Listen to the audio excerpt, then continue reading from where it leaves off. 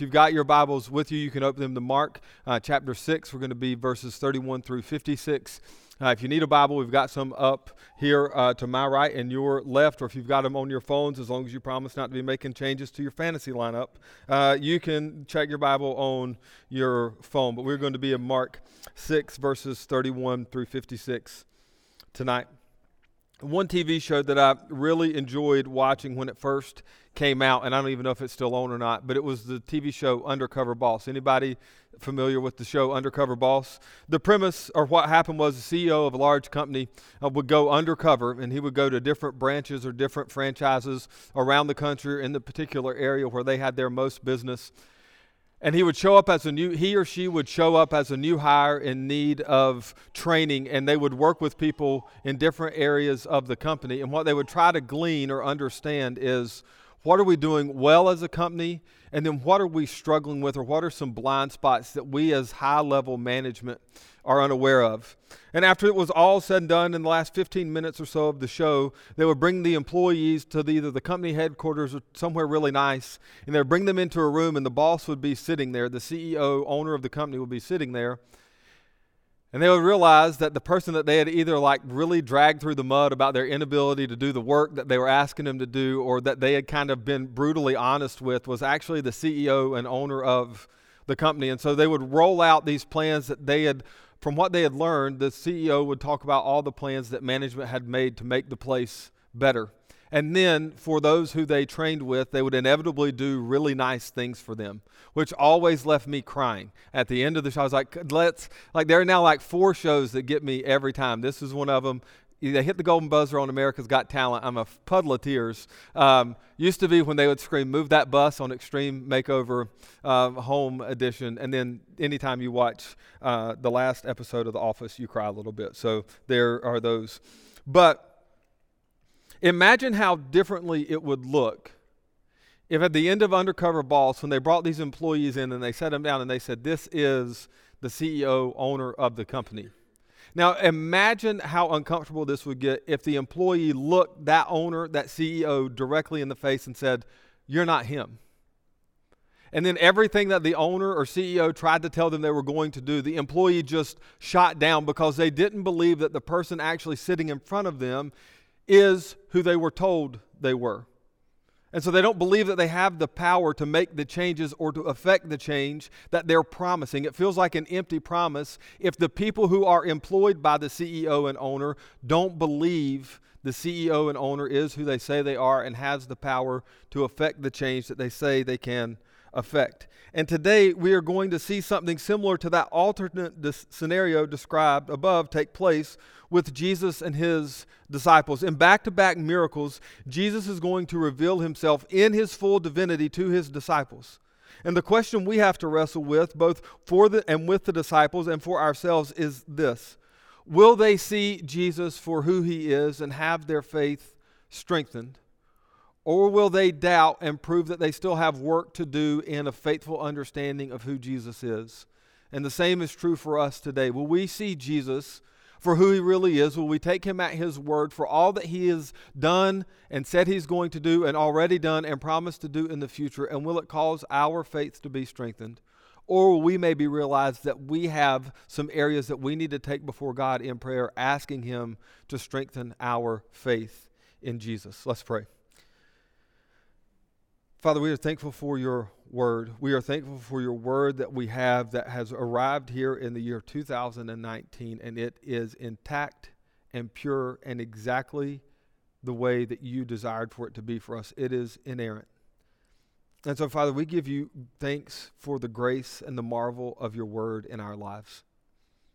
And Father, the word isn't there just to serve as a pick-me-up on our down days. The word is there to help us fully see and understand your character and your nature and your saving work in Christ. It's meant to cause those of us at different points in our life to be strengthened in our faith, to have our weak and wavering faith sustained through dark and stormy times. It's there to provide for us a sure foundation that we would grow deep into the gospel and the roots of our heart would be established in the goodness and the truth of who Christ is and what he has done. And so when we see Jesus do miracles, we're not left so much to ask the question of how the miracle happened, but we are left to ask ourselves, who is this Jesus who performed it? Will we see our Jesus, our Savior, with clear eyes of faith tonight? In Christ's name, amen. All right, stick with me. We've got another lengthy section of Scripture to read, but I'm not going to offer to pray again at the end of it this time like I did last week where I read for so long I was like, maybe we should just pray again. So, Mark 6, 31 through 56. Here we go. This is what Mark writes. And he, Jesus, said to them, "Come away by yourselves to a desolate place and rest a while. For many were coming and going, and they had no leisure even to eat. And they went away in the boat to a desolate place by themselves. Now many saw them going and recognized them, and they ran there on foot from all the towns and got there ahead of them. When he went ashore, he saw a great crowd, and he had compassion on them because they were like sheep without a shepherd. And he began to teach them many things. And when it grew late, his disciples came to him and said, 'This is a desolate place, and the hour is now late. Send them away to go into the surrounding countryside and villages and buy themselves something to eat.' But he answered them, 'You give them something to eat.' And they said to him, 'Shall we go and buy 200 denarii worth of bread and give it to them to eat?'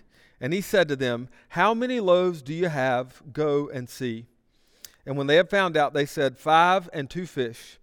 Then he commanded them all to sit down in groups on the green grass. So they sat down in groups by hundreds and by 50s. And taking the 5 loaves and the 2 fish, he looked up to heaven and said a blessing and broke the loaves and gave them to the disciples to set before the people. And he divided the 2 fish among them all, and they all ate and were satisfied. And they took up 12 baskets full of broken pieces and of the fish. And those who ate the loaves were 5,000 men. Immediately he made his disciples get into the boat and go before him to the other side, to Bethsaida, while he dismissed the crowd.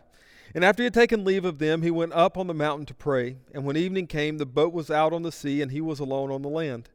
And he saw that they were making headway painfully, for the wind was against them. And about the 4th watch of the night he came to them, walking on the sea.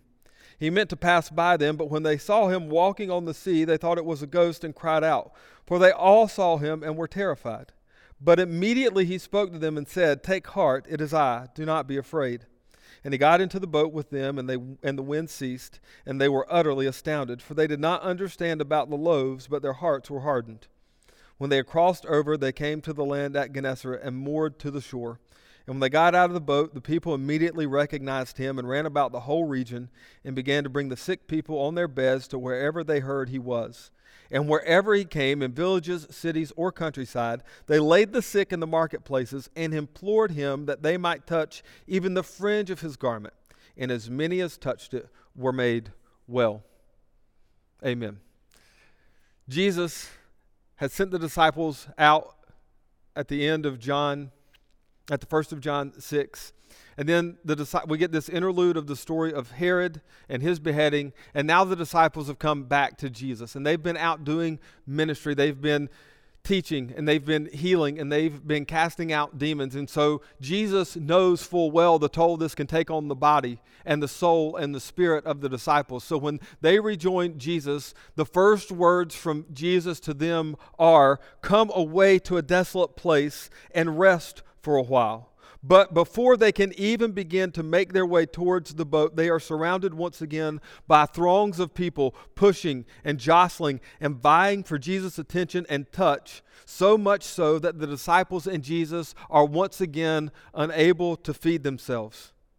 So the disciples realize Jesus isn't crazy, and they take him up on his offer. And they board the boat and head to a place, a desolate place, where they could find rest, reflection, and rejuvenation. And this should tell you something about the starving nature of the people in the time of Jesus. Both for God to act, for God to speak, for God to do work in and among them. They get in the boat, and usually if you're going between two places and there's the land route and the boat route, usually the boat route is quicker because you don't have to kind of cut in and around. They get in that boat, and the people are so determined to stay in contact with Jesus. They are so desperate for Jesus to perform miracles for them that Mark tells us that they ran ahead of them. They got there on foot quicker than Jesus and the disciples could get to the desolate place on boat. These people were desperate for Jesus to do something for them. Now you got to ask yourself, why didn't Jesus change course? Because apparently they weren't so far away from shore that the crowds couldn't see where the boat was headed, which means that Jesus and the disciples would have had to have seen the stampede of people going that way, like the cartoons where it's people running and there's like a massive trail of dust behind them. It wasn't hard to pick out that this massive crowd of people will look like they were going to the exact place you planned on going. So why did Jesus not say, hey guys, turn that boat around. Let's just double back on them and let's go hop back out and we'll all stay at our house tonight and not worry about what Jesus could have done that, but why doesn't he? The reason Jesus doesn't do this is because he has one goal in mind, and it is to show himself primarily to the disciples as the Son of God in human flesh. And so when Jesus steps off the boat, Mark tells us Jesus saw a great crowd, and he had compassion on them because they were like sheep without a shepherd, and he began to teach them many things.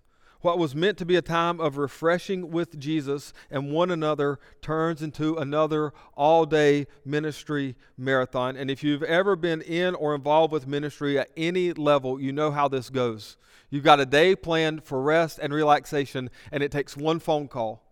And every plan that you had for rest and relaxation turns into an all-day ministry marathon where your time is upended because you have to give yourself in service to the kingdom. And that's what the disciples see happen here.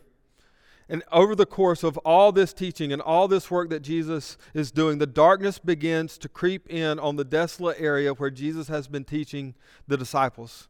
And the disciples come to him with a reasonable request. They say, hey, Jesus, this is a desolate place and the hour is now late. Send them away to go into the surrounding countryside and villages and buy themselves something to eat. If this were 2019, they would say, just go to the nearest Dollar General, because you can't be in a place so desolate that there's not a Dollar General to go get yourself some food. But they say, hey, send them out into the surrounding villages to get something to eat.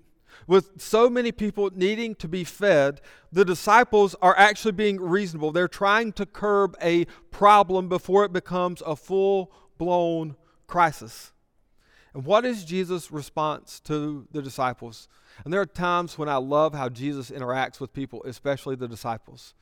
Because you got to imagine that maybe, just maybe, there was like a slight smirk on his face.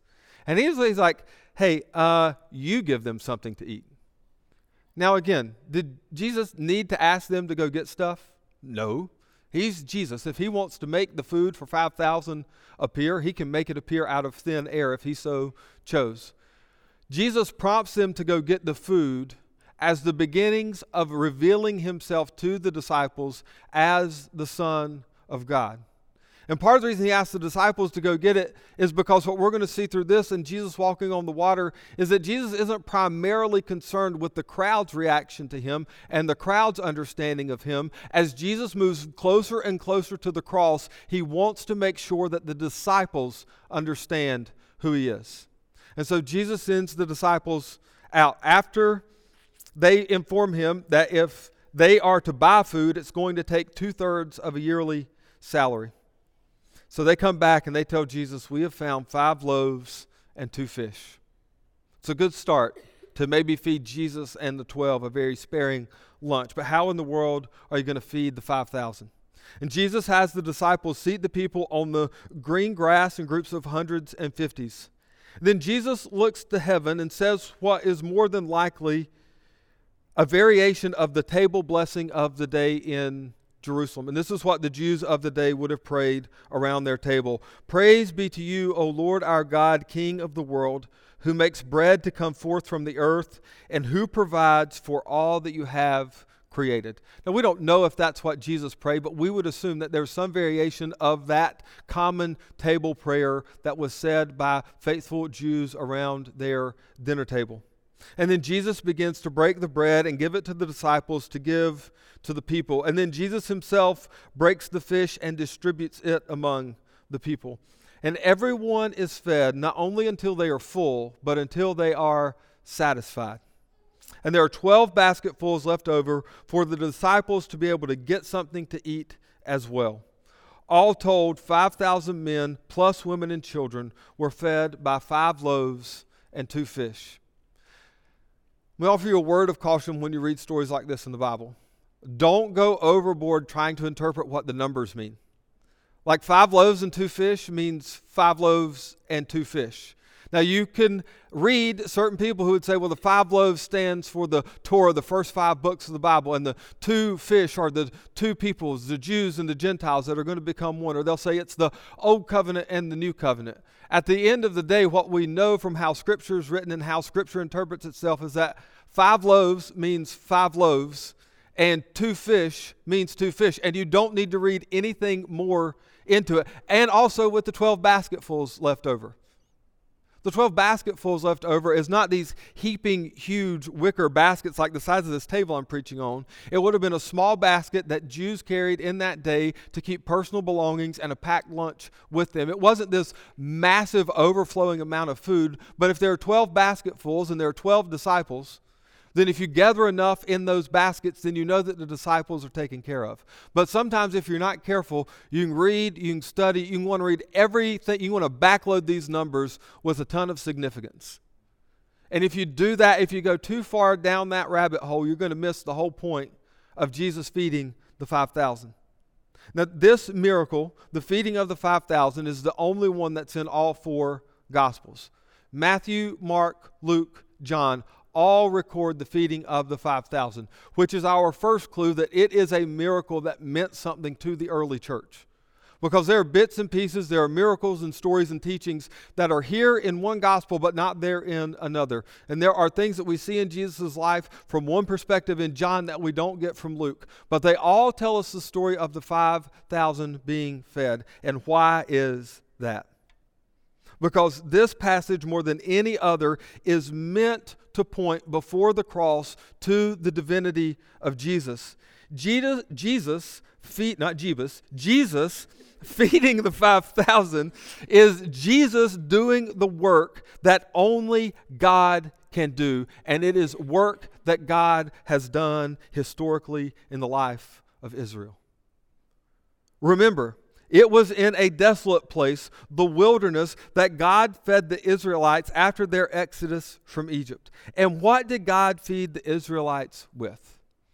He fed them with manna, the bread of heaven, according to Exodus 16. In the Exodus, they were to gather only enough manna for the day. But Jesus, who is leading a far better Exodus, gives them a superabundance of food. They didn't eat until their hunger was curbed. They didn't eat until they first felt full. Scripture says they ate until they were satisfied, until they had that kind of good feeling you have. Not when you get up and you're like, when I get home, I'm going to eat a bowl of cereal or some ice cream because I didn't eat quite enough. Nor do they have that feeling when they get up like, I ate way too much and I would just feel way better if I could throw some of this up. They leave with a contented heart, with a contented stomach, because Jesus has met their needs and there was enough left over for the disciples to be able to eat and be satisfied as well. And when we see Jesus doing all of this, Jesus is fulfilling 2 roles according to the NIV Study Bible. And we're going to put up here the scripture references. I'm not going to read all of them. But the first role that Jesus fulfills is that of a Davidic shepherd meant to lead the people of God. Mark tells us when he steps off the boat that they were as sheep without a shepherd. And so Jesus steps in and fills this role of the Davidic shepherd to lead the people of God. You can see that in Jeremiah 3:15, Jeremiah 23:4-6, Ezekiel 34:23, and Ezekiel 37:24. Jesus also fulfills the role of the shepherd who fed God's people. You see this in Isaiah 40:11 and Isaiah 49:9. You see it in Psalm 23:1, Psalm 28:9, Psalm 80 verse 1, Psalm 95 verse 7. And if you really want to catch the full magnitude of what Jesus is doing in feeding the 5,000, go back at some point this week and read Ezekiel 34. It's one of like the 6 chapters. This was like one of the 6 chapters in the whole book of Ezekiel that you can read and make sense of, without like 4 commentaries and a whole lot of coffee. But in Ezekiel 34, Ezekiel prophesies about this coming shepherd, this coming Davidic shepherd who would be God leading his people, and he would feed his people on the green grass and in the good pasture. And so a lot of how we understand this, if you want to take some time to understand it maybe a little better, is to go back and read Ezekiel 34. And not only that, but according to the NIV Study Bible, again, this was the miracle meant to point to Jesus as the long-awaited Messiah. This is what the study notes in the NIV Study Bible say. Based on Israel's experience in the first Exodus, several Jewish traditions expected a repetition of the wilderness provision, some even in association with the Messiah, in their end-time deliverance. Of all Jesus' public mighty deeds, this has the most obvious messianic overtones. But for the first time, there is no mention of amazement, suggesting that neither the people nor, more important, the disciples truly perceived what took place. Up until this point, every time Jesus has taught or every time Jesus has performed a miracle, there's been astonishment, there has been amazement, there has been an awe that settled over the people as they wonder, who is this man who teaches and does the things that it would seem only God can do? But he feeds 5,000 plus women and children, and there's no mention of astonishment. There's no mention of amazement. Jesus is becoming just another figure who can help meet their physical needs, and they seem to be none too interested in understanding the fullness of who Jesus is. Everyone missed it. But most importantly, the disciples who'd just been commissioned and sent by Jesus' own mission missed it, proving once again that proximity to Jesus doesn't guarantee a right understanding of and belief in Jesus. You would think by now, if you were reading Mark and Matthew and Luke all together and you'd seen everything that had taken place, because Mark's a little shorter, abbreviated version of the Gospels, you would think by now they would get it. But they still miss it. But Jesus doesn't all of a sudden have regrets about sending them out on mission. He doesn't all of a sudden go, well, I need to start over. And I hope that you would find some comfort in that tonight, whether you've been walking with Jesus for 6 minutes or 6 years or 6,000 years or 60 years, however long you walk with Jesus, there's still going to be parts of him, even in eternity, that we will be understanding and knowing better. And so if you have those moments, even in your life now, where you feel like you're really close to Jesus and you're struggling to fully understand him, know that he is not frustrated with you.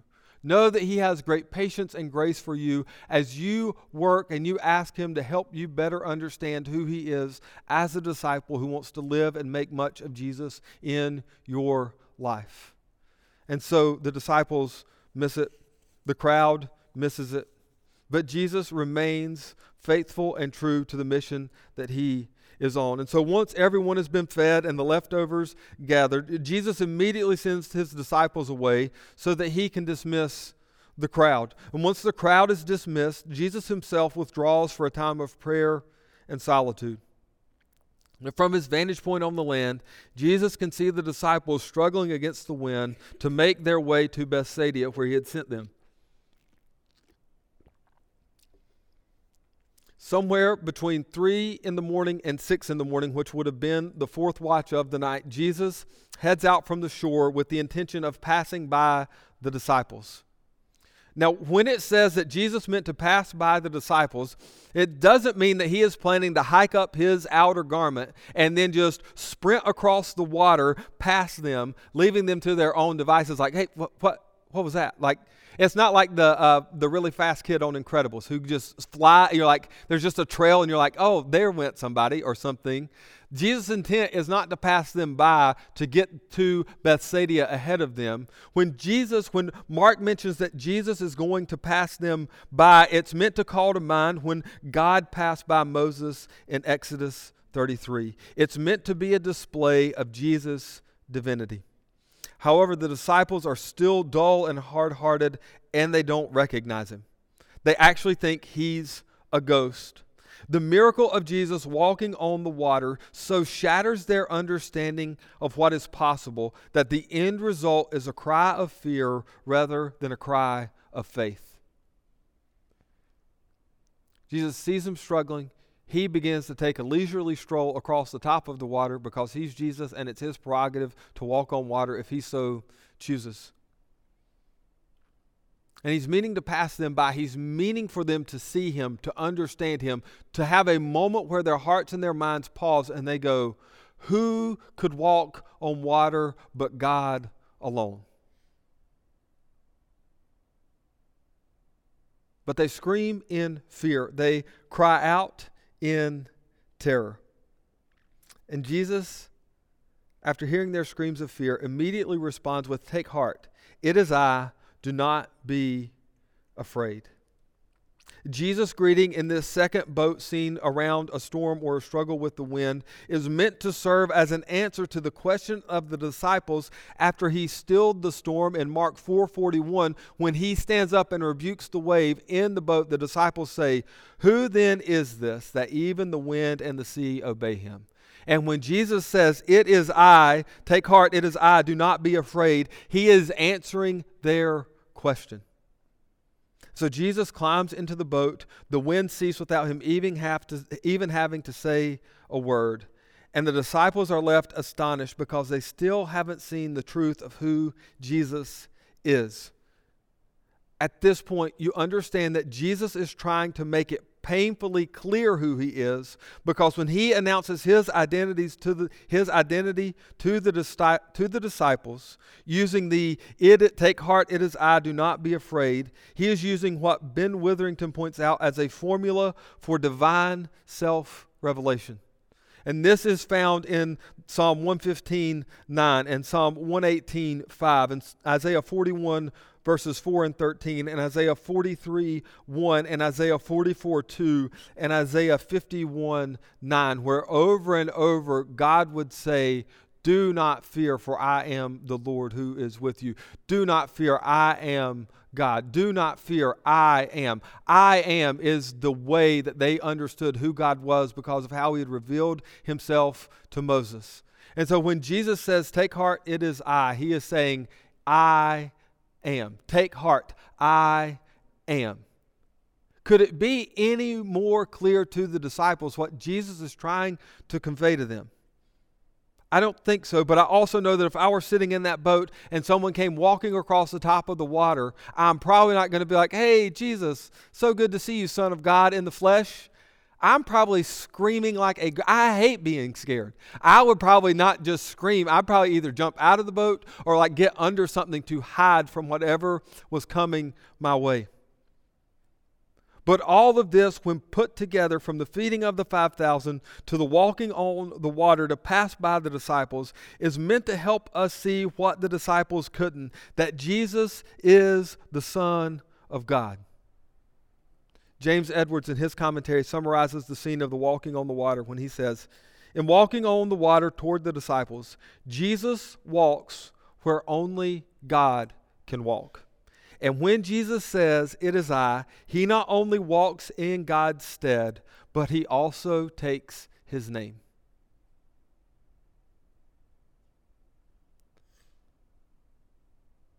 Jesus feeds the 5,000. He does the work that only God has done in the history of Israel when he fed the Israelites coming out of Egypt with the bread of heaven, manna coming down to them. Jesus has now replicated that in the breaking of the bread. And there was only one who calmed the waters of chaos at creation. There was one written about in Job chapter 9 who would tread on the waves of the sea. It is God alone.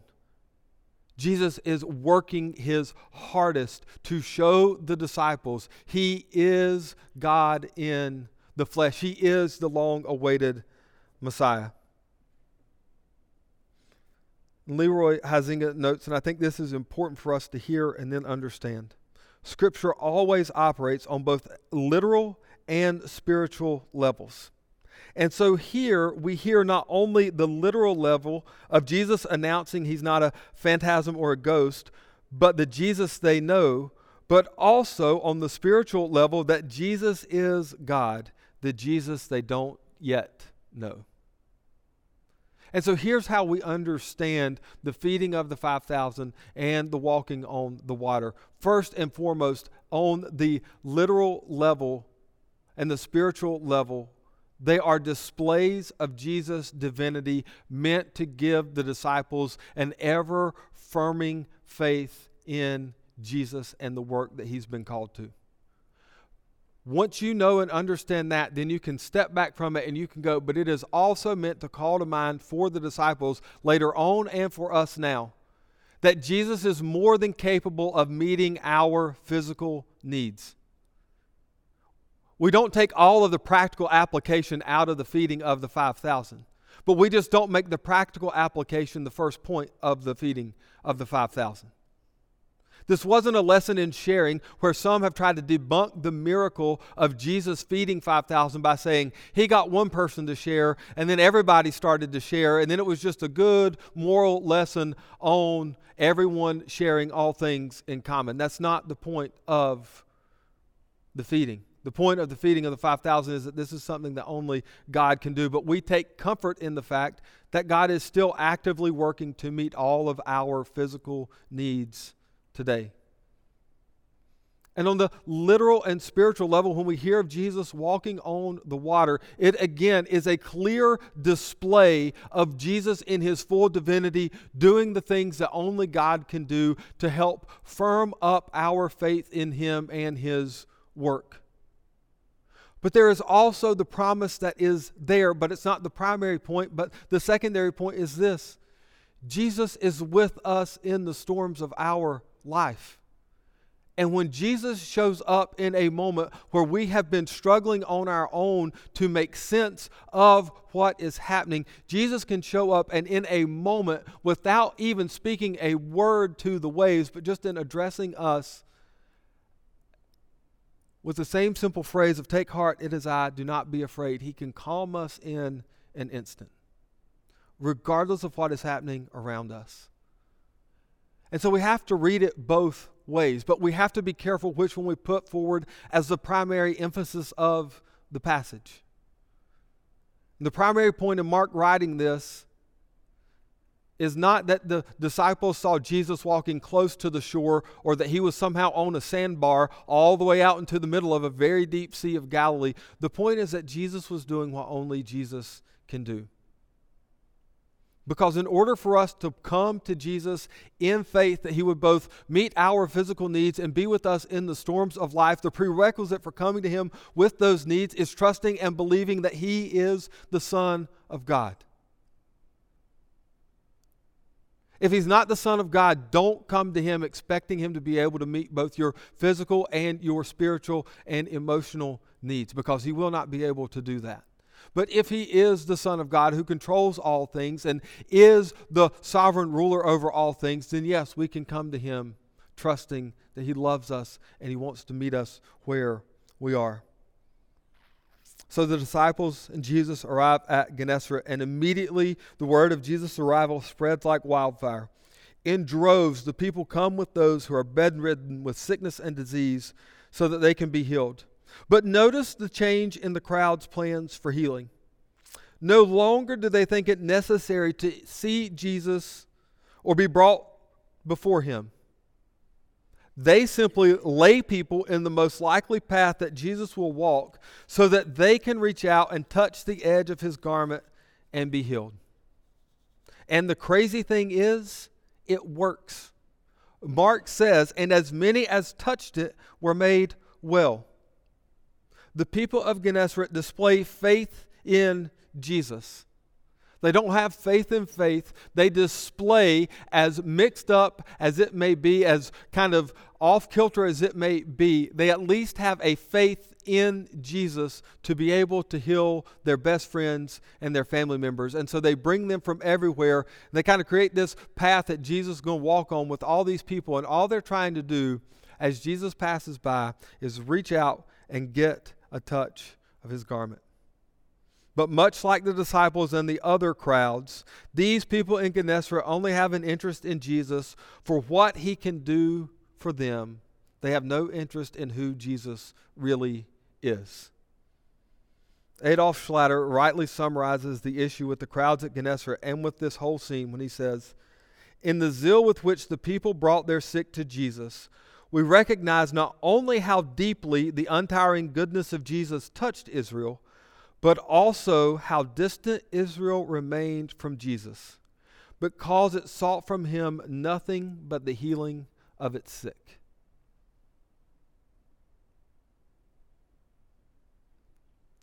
You can't deny, we can't read this and deny how much the goodness of Jesus was affecting and changing people's lives.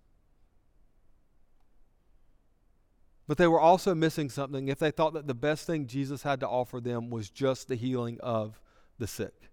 It still showed a fundamental misunderstanding and failure to grasp who Jesus was and what he had come to do. So at a certain point, they're no different than the disciples. They have a faith in Jesus, but that faith seems to stop short of full belief in him and desiring him for who he is. Their faith seems to be only in what Jesus could do for them, not in the fact that Jesus sought to give them himself. So as we draw our time to a close today, we are left to wrestle with the same dilemma as the crowds and the disciples. Why do we go to Jesus?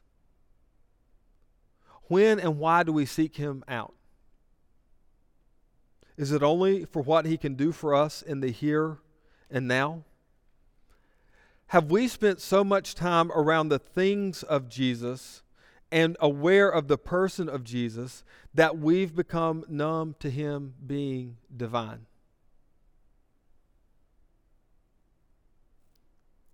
Do we pursue Jesus in our everyday life because he is the aim and the goal of our life?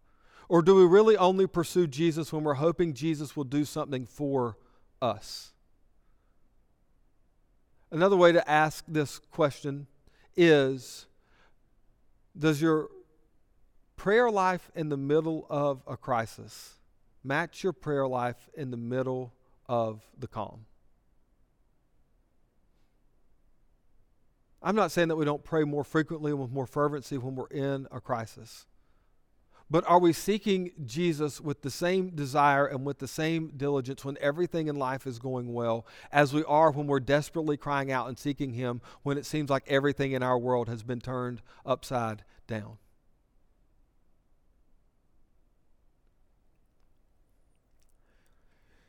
James Edwards puts all this into stark relief when he says this: the compassion of Jesus has fed, satisfied, and healed the crowds. But the blessings of his compassion raise the ultimate question, whether those who experience them will enter further into Jesus' saving purpose. The physical blessings of Jesus are not an end in themselves, but a fork in the road. One branch which leads to Jesus' final saving purpose. The other to a false understanding of Jesus as simply a wonder worker.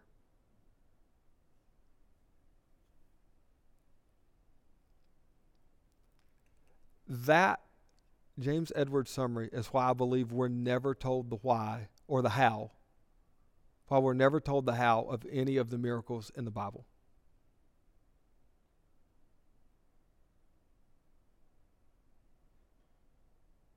Because I don't think us understanding the how of the miracles is the point. The point of every miracle in the Bible, especially in the Gospels, is to see Jesus for who he fully is and to come to him in faith.